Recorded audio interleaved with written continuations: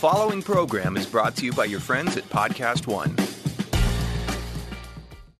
Lowe's knows you'll do spring right by saving on what you need to get your garden growing. We do it right, too, with incredible deals during our Spring Black Friday sale, like 19-ounce Bonnie vegetable and herb plants, 4 for $10. And pick up 5 bags of Scott's Mulch in store only for just $10. Whatever's on your list, hurry in and save during our Spring Black Friday sale. Do it right for less. Start with Lowe's. Offers valid through 4/17 while supplies last. Not valid in Alaska or Hawaii. Scott's offer valid in store only. See store for details. U.S. only. Welcome to the Forbes Interview. I'm your host, Steve Bertoni. On this show, we do in-depth interviews with some of today's most significant business leaders. Today, we have a special edition. We have not one, but 2 founders in the studio today. We have Matt Meeker and Henrik Werdelin, who are the founders of Bark, which powers the very popular BarkBox subscription model for dogs. Guys, welcome to the Forbes Interview. Thank you. Thanks. And as true co-founders, you guys are sharing a mic, so this is good. And I want to get into this because you guys met you're sharing a mic today, but you were saying before you met initially by sharing a bed. I want to hear this story. Well, we were at a conference, and because that we were a little bit frugal, we were kind of like opting for the type of room where you were kind of matched with like a random person. And so Matt went to bed a little bit early the first night, and I went to bed quite late. But before I went to bed, I thought it would be hilarious to take this bed that was kind of like pushed apart. It looked like a heart-shaped kind of bed. Uh-huh. So I pushed it back together, which I thought was hilarious. And then I went to bed late and woke up in the morning, never met Matt before, and kind of had to take my hand over the duvet and be like, "Hey, I'm Henrik." And so, we met in a heart-shaped bed on a cruise ship. That's like every founder story, right? Yeah, it's very romantic, very intimate. And this was that Summit series, the cruise, right? And ironically, we had one of its founders, Elliot Bisnow, on the show a few weeks ago. So I guess that was a pretty good introduction by way of bunking together. Totally. Yeah, we owe them a lot. They're and great. Really quick, what were you guys doing at the time, and how did you decide to go from being roommates to co-founders? So at the time, I was running a incubator here in New York called Dogpatch Labs for Polaris Ventures, so working in the venture capital world, and met this guy, and we actually didn't leap straight to it. We spent a few months just hanging out and getting to know each other, and then the idea sort of emerged from that. Yeah, I think it's one of those things where it wasn't kind of like we had a specific idea at the time. We just really enjoyed hanging out together and really, I think, shared a lot of values and a lot of kind of like was very aligned in the methodology of how we felt a company should be built. Mm-hmm. And take me up to speed on the what is the state of BarkBox? Because, Henrik, we met, I don't know if you remember this, we met in the real early days, and you guys had this funky office in like deep Chinatown, New York.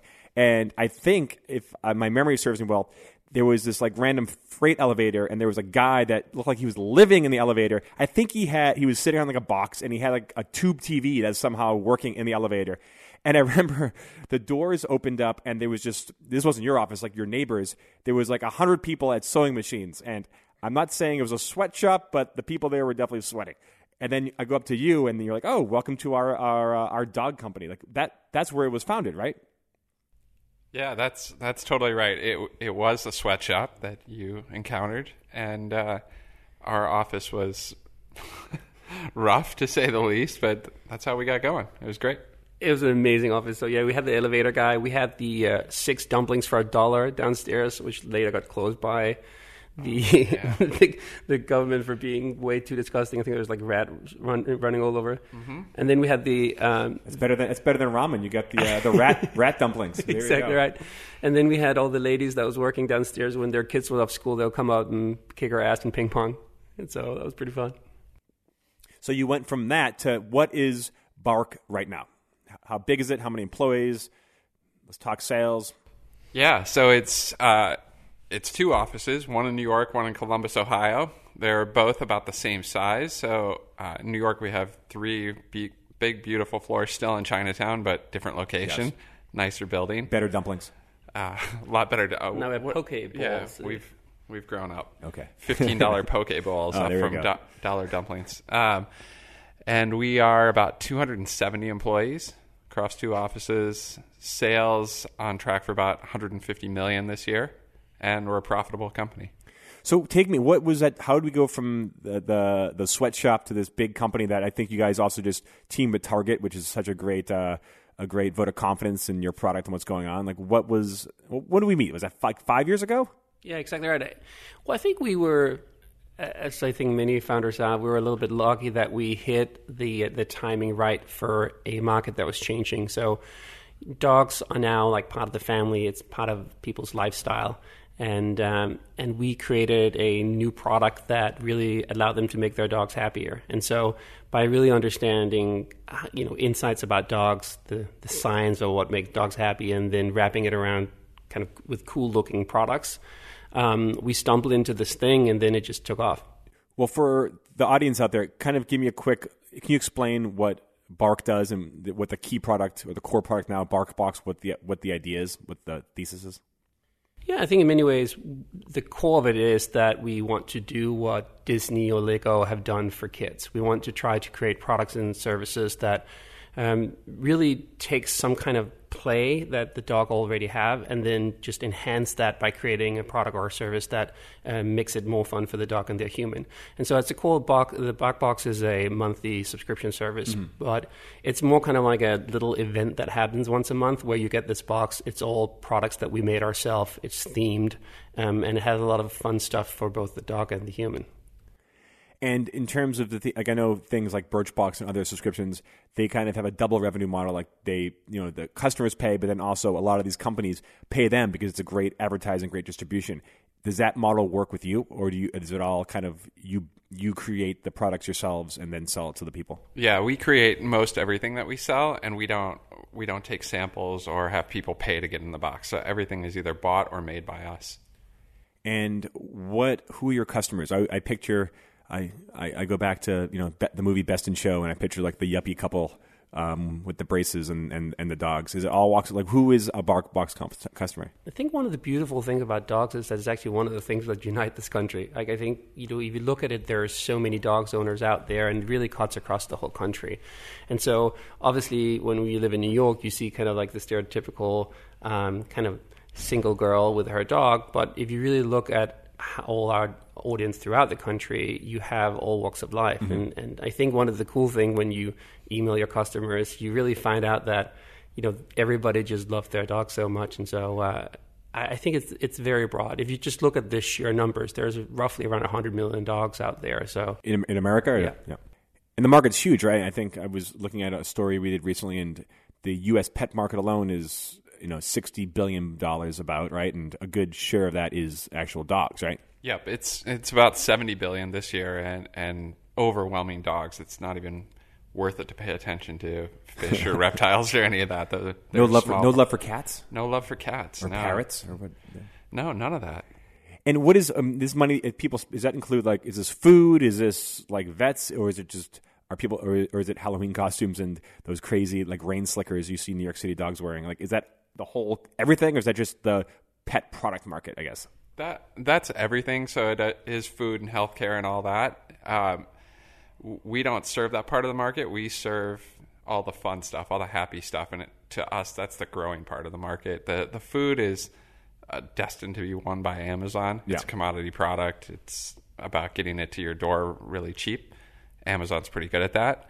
And our dogs eat fairly well, so we don't need to reinvent that. But everything else is wide open for us, and we're going after that. It's not commodity product. You see the commercials on TV. There's like gluten-free dog food, and there's paleo diet, so you can eat like a wolf. I was looking at that the other day. I was serving my dog Molly one of our kind of like organic treats, and I was thinking, hey, you used to be a street dog from like Mobile, Alabama, and now you're looking at me as like, is this not organic? And so, yes, I think a lot of us just really want to treat our dogs very well. And so there's a lot of products out there, but what there hasn't really been for a long time is that there hasn't been a lot of innovation in like what you can do with your dog and what are fun things you can do with your dog and how you can make it more happy. So if you're sitting with your dog on the weekend, you can kind of hang out at the sofa and go to the park. And what we're really trying to do is to create a lot of products that extend that kind of playtime. So for example, one of the new product lines that we launched in Target is called Destroyers Club. And so we looked at what is the type of play that the dogs have with the toy. And some of them really like to just really get into the toys and destroy them. And so we went even further down and saying, well, what is that specific play style? Like a defluffer, for example, is a dog that really likes to get in there and like get all the fluff of the toy out of the toy. A defluffer? A defluffer. That's a new term. And so we created specific products just for that. And we're taking a quick break to say it's been 1 month since the announcement of the massive credit bureau breach. But if you are one of the millions whose personal information was breached, your information may have already been out there for at least 3 months. Identity thieves can buy your info on the dark web and use it to open new accounts, commit crimes in your name, even steal from your 401k. Now is the time to get protection. Sign up for LifeLock today. They use proprietary technology to detect a wide range of identity threats and will alert you if your information is being used. If there's a problem, a U.S.-based identity restoration specialist will work to fix it. No one can prevent all identity theft or monitor all transactions at all businesses. But LifeLock can help you see more than if you're just monitoring your credit. Go to LifeLock.com or call 1-800-LifeLock. Use promo code FORBES, that's Forbes, for 10% off your LifeLock membership. Visit LifeLock.com and save 10% now. Is the motivation really to kind of inspire the owner to get excited about the product and play with the dog versus, dogs will go crazy over a shadow or a pillow or your shoes? Like, is the design, like the whimsical part of it, it's obviously for the owner to kind of get out and enjoy the dog, right? I think in many ways you can look at it like kids, right? When you buy something for your kids, then you want it to be something that the kid can play with for a long time. And so the same thing, you want to get good value for the product. But ideally, you also want something that you can play together. And one of the things that your kids probably would really enjoy is that if you have something that they play with their parent. And I think dogs are very much in the same way. They want something, they get excited when you get excited too. And then hopefully you want something that also kind of teach them something, or where you play into some kind of instinct they already have. And so in many ways, we are not necessarily inventing anything new. We're doing that in our category, but we're really just following along what have happened in the kid industry. Mm-hmm. And Matt, so you guys do in a subscription box every month, you pay like $20 and you get a sampling of the stuff. If it turns out that I really love, like my dog or whatever, really loves like these treats you gave me, or this is a great toy, I want to send 5 of them to my friends that have dogs too. Is there a way to get that? Is this kind of like, is the box kind of like the gateway drug that you can go onto the website and buy like a gallon of the organic whatever, or buy like 1,000 fake chickens? I don't know what you guys have, but yeah, definitely. So we hear back from people the products they love, what they don't love, and then they're all for sale at barkshop.com, which is our e-commerce site. But we get a lot of positive feedback. We hear from our vendors that they get flooded with orders, and being in there is it's a good thing for vendors. Now, you guys are both serial entrepreneurs. Matt, you had 4 startups, right, and some social media, plays. And Henrik, you've done, media in Europe, I think MTV, right, back in the day. How'd you decide upon dogs and to like devote your lives to a company that's making toys and food for pets? For me, it was for my dog, Hugo. So I got this Great Dane when I was, right after Henrik and I met. I brought him home, and he's an amazing dog. In New York City? In New York City. You're one of those people that you see like, oh my God, like I can't even fit myself into the one bedroom, let alone this horse on a leash. Yeah, well, it's his house. Yeah, he's got a couch, he's got a bed, he's got a great setup, and he lets me live there rent-free, which is really nice of him. And he took over my life. This morning we drove in his car, and it was really nice. Oh, fun. Yeah. But in a way, it was like, brought him home and wanted to spoil him and make him very happy, and was just uninspired by all the really crappy outlets that were around, the Petcos and the local pet stores, and they don't know my dog, and they don't know anything about a Great Dane. You go in and ask like, what's good for a Great Dane, and they say bully stick. And if you don't know what a bully stick is, you should look it up. What is it? Yeah, it's it's a treat. It's like a chew that dogs really, really love, but it's a part of a bowl, and about a 12-inch part of a bowl that they harden. Yeah, nice. Yeah, dogs love it. It's disgusting. Yeah, I think for me it was less of a calling. It was more chance, right? I really wanted to work with Matt and Kylie, my co-founders, and my wife and I was fostering all these dogs, and I didn't even think it would be that big of a thing, to be honest, when we started. It was just something that was kind of just was fun to kind of goof around with, and then it really took off. And I think when it took off, I just realized that you had this industry that hadn't really seen any innovation for so long time, and everything you did was fun. And every time that you talked to a customer, not only did they get excited, but they would send super cool pictures and videos of their dogs being happy with some of the stuff you'd done. And so it just became like this very contagious kind of thing to work on. But it wasn't like really a calling. It was more, I really wanted to hang with Matt and Kylie. So. And you said it was kind of like a thing. Yeah, it was supposed to a fun thing to work on with friends. What was the spark that went from like, oh, this is kind of like an interesting side project to like, wow, we have like a company here that could do, you said, like hundreds of millions in revenue, and you've raised a ton of, $70 million in venture capital. Like, what was that step change from, let's do this after work to like, this is something big? You know what? I think it kind of really took off immediately. Like, it's one of those projects I've ever worked on that just worked from day one. We would start, the first website was something like I kind of like coded together on a WordPress template. And Matt and I would kind of compete a little bit about who can sign people up, but I didn't know how to code putting up a payment gateway. So we were just signing people up on Squares on our phones. And so people would say, hey, what are you working on these days? I'm like, I'm working on this little thing for my dog, da-da-da. And people are like, hey, that sounds awesome. You sign me up. And I think we signed the first 74 accounts that we signed up on our phones. And so really from day one, it kind of worked. I think the first kind of like small signal was we were looking through everybody who signed up online when we then Kylie sorted out all the technology. And we were looking at all the people who signed up, and suddenly I was like, there was a Meeker signing up. I was like, hey, that's not that common a name, or maybe it is, but like, and Matt is like, oh, that's my dad. And so I was like, your dad signed up and he didn't know about the service? And so just having like this kind of a random family member signing up for a service. He didn't know? He didn't know. No, he's a late adopter and not a big fan of the whole startup thing. And so the progression of his online purchasing went from buying on Amazon that Christmas. So Christmas of 2011 was his first online purchase, which was a book from Amazon. His second purchase ever online was a subscription from us. But he didn't know you were starting this company? No, he had no idea. Wow, At that point, it was a side project. I was still working in the venture capital firm. He thought that was a respectable, good job, so that was cool. See, obviously, you didn't grow up in an Italian family, because like my mom knows what I had for lunch yesterday, let alone like the company that I'm starting. No, he's listening to this right now, and he's saying to himself, he never calls me. Never called. He doesn't know you have a Great Dane or have you guys met on a cruise ship together, all that kind of stuff. That's probably news to him too. So I thought you say that you saw Meeker sign up, and it was Mary Meeker, and it was like, oh my God, we've like hit Silicon Valley gold. But I guess your dad's number 2 in that one. Yeah. He's not as well known as her. No. His internet trends report is not nearly as interesting. It's a little less read.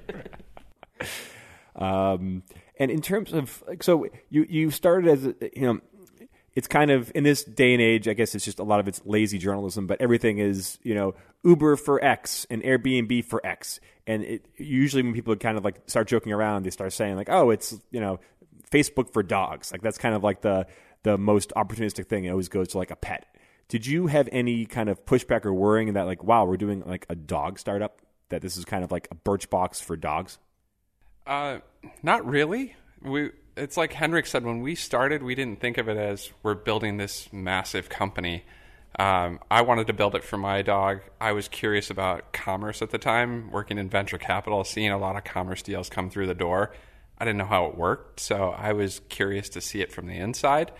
But I don't know about you. I didn't really care if it was 100 customers, 1,000, or 1 million, and it seems like it's 1 million. So we never really thought about that.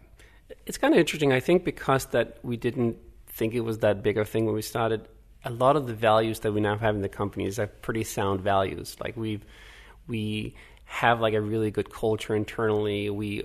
I feel take really good decisions because that we were very calm in the early days, and we weren't kind of like chasing kind of like this unicorn. Yeah. And so I was the same way. I was really fascinated about how you could take content and experiences and products and merge them together. And so this was really like the perfect playground, and send everybody like nobody else really seemed to take this humongous industry very seriously. We had like just a lot of space and time to experiment. And so I was the same way. Now, obviously, sometimes you get a little bit frustrated when you hear people like talking it down, like you're like, hey, who are you to tell me that my business is bad? I'm making millions and millions of people happy every month, and I'm making new experiences for these dogs. They're these incredible creatures. Meanwhile, you're giving me grief because that I'm not out there necessarily kind of going to all the conferences and talking about my advertising startup. And so sometimes, obviously, you just have a moment where you get a little bit like, hey, if you only knew how big it was. On the flip side, we kind of like got to become a very large company kind of under the radar, and that's probably been good for us. And we'll be right back after this quick break. The Forbes Interview podcast is brought to you by LifeLock. Equifax recently announced a breach of 143 million identities, and it seems like a good idea to take steps to get protection.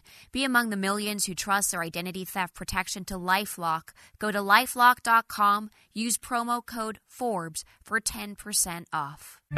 There are 120,000 unsolved murder cases in America. It was the next day that I found out from my parents what had happened, that my sister was killed. Each one is called a cold case. Sometimes you have to look really closely to find the evidence. Damn, I killed her. Damn it, I killed her. Cold Case Files, the podcast. Garcia is walking into the home of a real monster. I was nervous. I realized what kind of person I was dealing with. It's a goosebump moment. Download new episodes every Tuesday on the Podcast One app or subscribe at Apple Podcasts or podcastone.com.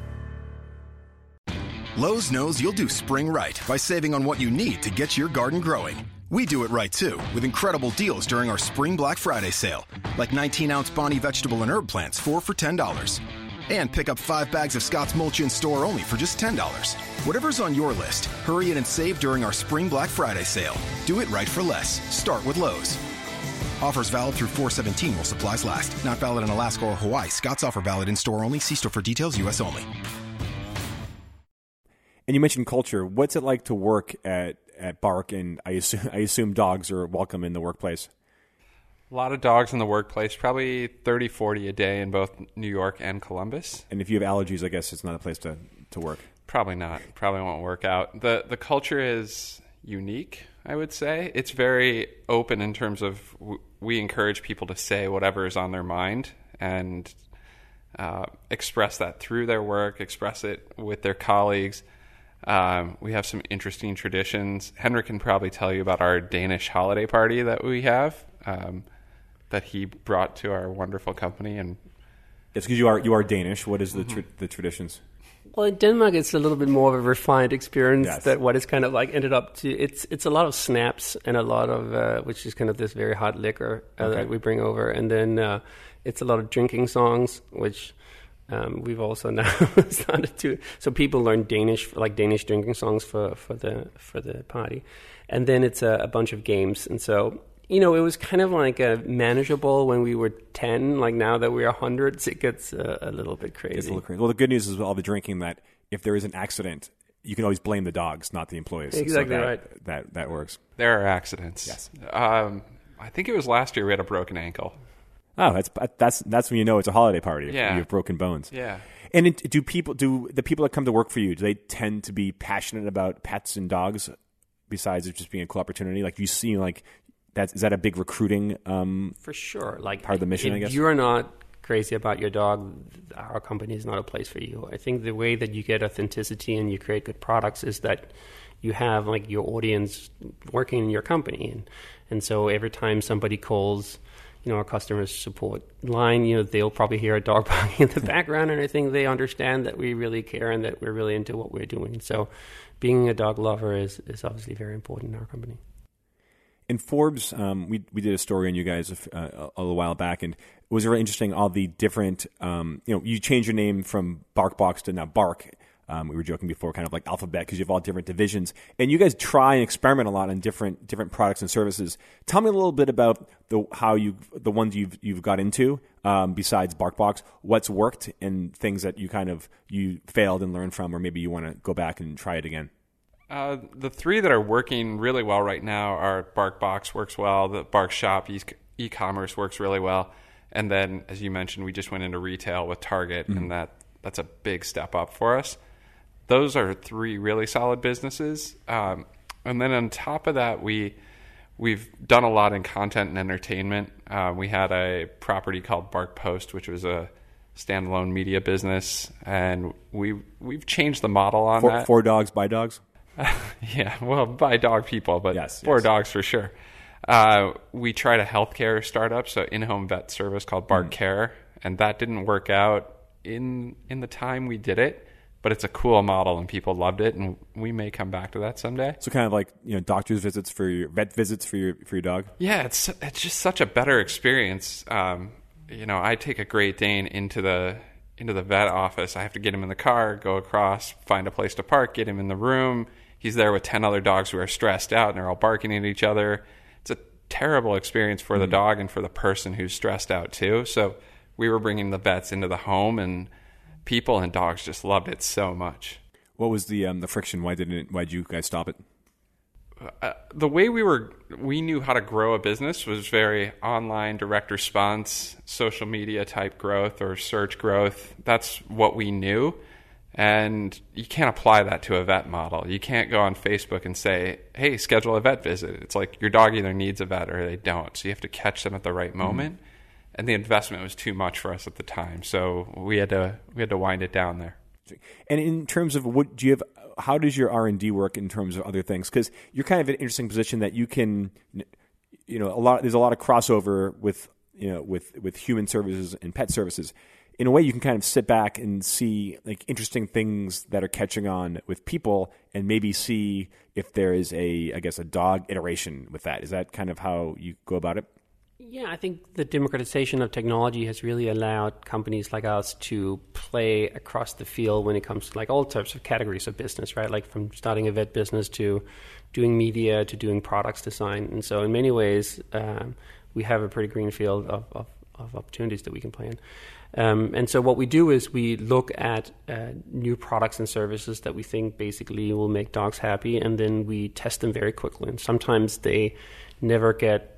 Sometimes we just make the banner ads, and we call it a signal phase, and just to see like if we can get people to respond to kind of like the concept. And sometimes we build it out a little bit further. And so we have a whole little internal process of how can we stand up a new company or new product, how can we test it in market, and then if it works, how can we double down on it. If it doesn't work, we'll move on to the next one. Anything kind of on what's in the pipeline? There's many things in the pipeline. I was thinking of like a dog pun, but my brain stopped working, so I'll say pipeline. Well, I think where we'll end, which we always bring up around the holidays, is our BarkJet, which is our airline for dogs, because a lot of us don't want to put our dogs down in the cargo bay, and so yeah. Well, I mean, why should dogs fly coach? Humans can, but they need their own PJ. Come on, exactly right. And so every year around the holidays, when everybody's thinking about how they're going to go back to home for the holidays, we all kind of go back to how we're going to launch the jet line. And so a few years back, we actually looked at it. And it turns out it's really difficult. We wanted to lease basically jumbo jets that would go from coast to coast. Turns out it's really tough to lease around the holidays because obviously all the airlines are leasing. You wanted to lease a jet? Yes. Like a 747 just full of dogs? Sure. Okay. Sure, why not? No, but I think, if I have my dog Molly and I don't want to put her in the cargo bay, and would I pay a business class ticket to fly her across country? For sure. And while if you don't have a dog, that might sound slightly crazy, I think for all the people who are listening that have a dog, they'll go, yeah, I'll totally do that too. And is that close? Well, we think about that every year, and I think our downfall is we start thinking about our own holiday travel plans about mid-October, and then we say, we should get a jet. And that's a really tight time frame to get a jet and sell a bunch of tickets and pull this whole thing off, so we should start planning like now for next year. That's the downfall. Just get a cargo plane and cover it with AstroTurf, and you'll be all set. I don't think Molly wants to sit on AstroTurf. Like, she needs a proper kind of like flat baked seat. Right. It's like the JetBlue Mint experience for her dog. Oh yeah, they need their own own pod, right, and lie flat and all that kind of thing. Yeah. So you said you're going to hit $150 million this year. How big can this company get? What is your goal, and how do you get to the scale you want? It has a long, long way to go. When Henrik talks about new ideas that are possible for us all the way up through a jet, we're in a great spot right now where we have more possibilities to select from and invest in than we can manage. We were just doing this yesterday, going through a whole list and saying, we don't have time for that one, we can do this one. So there are years or decades in front of us of new products, and this is just the U.S. We're shipping about 500,000 products a month or boxes a month right now. That's 1% of the addressable population. So we've got 99% more of the households to get to. We have the rest of the world to get to, and so many more products to build. We're just scratching the surface. And we can see that we kind of grew on social, and so when we put out like a music video like the Dog Mom rap, it gets like 30-40 million views over a few days, all organic. And so this idea of really understanding dog as a lifestyle and creating products for that, anything from nice dog beds to treats and toys to experiences and stuff like that, I think we're just kind of getting started. There's a long way to go. Dog is a lifestyle. That's a good tagline. And you mentioned social. Is it pretty easy for you to go into Facebook and Instagram and find out who is a pet owner just through what they post and photos, and just certain other signals there that really help you, target specific groups of people? Yeah, I think Matt can talk a little bit more to kind of the specific mechanics we use. I think the way that I think about it is a little bit how we built MTV. We basically saw that there was like a new cultural shift where people saw music as a lifestyle and then created really good content around that. And so what we've done on social is that we said we are crazy dog people too. Yeah. And here's a way to create content that is not just about like how do you wipe the paws of your dog, but really about like having your dog and like sitting there and trying to find excuses because you don't want to go out with your friends. You rather want to hang with your dog on a Friday night watching Netflix. And when you start to create that content, then you just have a lot of people that gravitate to you. So in the early days, what we did, we didn't really have the money to spend a lot of kind of targeted ads. And so we just created content that we thought was really fun, and that got a lot of people to follow us on social. And so now... And you assume the people who like and follow it are probably either have dogs or potential dog owner kind of thing. Yeah, or somebody who gives gifts to somebody who have dogs. And so now our engagement, sometimes kind of we get better engagement in our ads than brands at the Super Bowl that run Super Bowl ads. And so we use that as really like the platform to then go out, and then now that the business is bigger, we can go out and buy ads against an audience that looks like that. Yeah. So Matt, does Facebook let you kind of, if you want to find a certain like pet owner kind of target, is that, I assume that's pretty easy. Oh yeah, that's very easy. All the way down to dogs, to different breeds, to locations, sizes, ages. We cut that up pretty good. As you guys have really dug deep into the dog culture, what's been some of the surprising things you've learned about the pet market or about people's behavior with their animals, or just things that they're buying that kind of surprise you? Well, I think it goes across the gamut. Besides having a Great Dane in New York City, that's shocking. I still don't understand that one. It goes across. It goes from like very basic things like the colors that dogs can see, and so that you need to think about how you make your products in the way that is really optimized for the dog to enjoy playing with it. And so, what's that? They're black and white? They don't black and white. They just see different colors different ways. So, for example, they see blue very well, but green and red they see as almost the same color. So you don't want to make too many red balls that are meant to be thrown on a lawn, for example. And so we definitely kind of really lean into kind of like the science of dog, and then all the way over just to kind of realize, I think the biggest thing for me was just how many people were out there that was as passionate as we are. Like when we show a picture of a dog in a baby stroller, then most people go like, that's just insane. And then a lot of us go like, hey, I wonder if I should get one of those. And so just the sheer size is something that I was surprised about. We throw something called the BarkFest, which is kind of our Coachella for dogs. And we do it... Doggy psychotropic drugs and stuff? Well, it's high on the love for dog. Yes. So we do that, and we get 10,000 people to show up. What is BarkFest? What does that involve? BarkFest, we've had many different of them, but the last one we had here in New York was on the West Side Highway. We kind of rented one of the piers, and we had concerts and a lot of kind of like funny small things, like almost like a Tivoli kind of thing that you could do. A what? Tivoli is the name of a theme park in Denmark, which is the original theme park that Disney was inspired for. So I thought that was the word for it, but that is a theme park. That's a theme park in Denmark where you take kids and they have a good time. Okay. Who plays? What's your musical act at a? It's not like all dog puns, is it? No. Who plays? No. Who plays? Who headlines the BarkFest dog concert? Oh, I forget the bands, but there were 3 or 4 bands that played, and like a very popular DJ. Yeah, actually, an interesting point. I think one of the things that the industry have done, for example, we have a design principle we call Ban the Bone internally, and that's because that every time you see anything with a dog, it's always like a paw print or a bone, and it's just very lazy. Or a bully stick. So that's more fun. Yeah. So if you think a little bit about this, like dog as a lifestyle, a lot of us have homes that we really care a lot about, and we buy expensive furniture and stuff like that, and you don't want like an ugly looking toy over in the corner. You want something that looks elegant and beautiful that's also fun for the dog. And so, for example, like our events, like they're not like crazy weird, like here's dog prints everywhere. In fact, I think the last actually BarkFest was not the New York one. The last BarkFest we did was for The Bachelor. And so the Bachelor show, one of the dates, she has a dog she's she's a big fan of. And so she took her date to a BarkFest where we had rented out like a house, like think of MTV Cribs, kind of like, or MTV The Grind Party, but just with dogs everywhere having a good time. It's probably cleaner, frankly. It's probably cleaner. So you don't like dress up in a giant like fire hydrant costume, right? No, but I'm laughing because I have actually in Vegas we keynoted at Super Zoo, which is kind of like the pet conference, and I found out that if you're drunk in a dog kind of like costume, you can kind of get away with a lot of stuff. Oh, that's a fun fact for everyone out there. What kind of dog were you? Can you go to a craps table with in a dog costume? I don't know, but that'll be fun. We didn't try to go in a casino, no. Just up and down the strip. Or at least you don't remember. We're doing this year.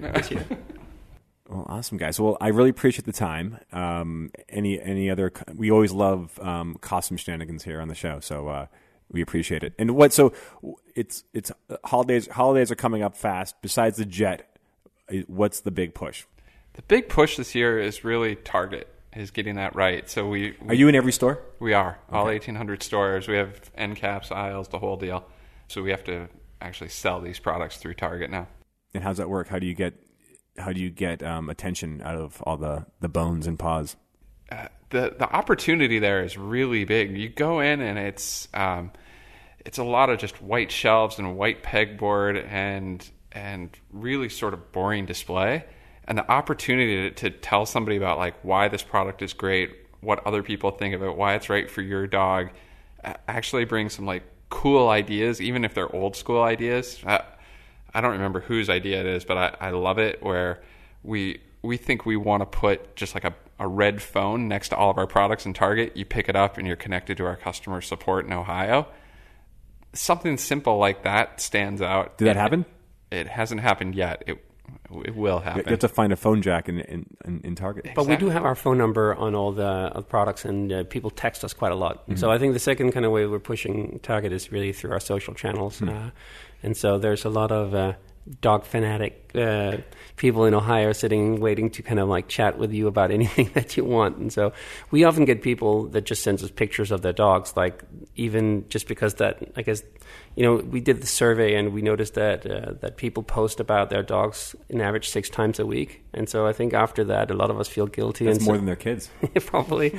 And so when you feel guilty having posted too much, you can always send a picture of your dog to us, and we'll be very happy to talk about it. Awesome. Well, Matt and Henrik from Bark, thanks for joining us. Good job sharing the mic. And thanks again. Thanks a lot. That's it for this episode of The Forbes Interview. I'm Steve Bertoni. If you'd like to reach us, email us at interview@podcast1.com. Thanks for listening.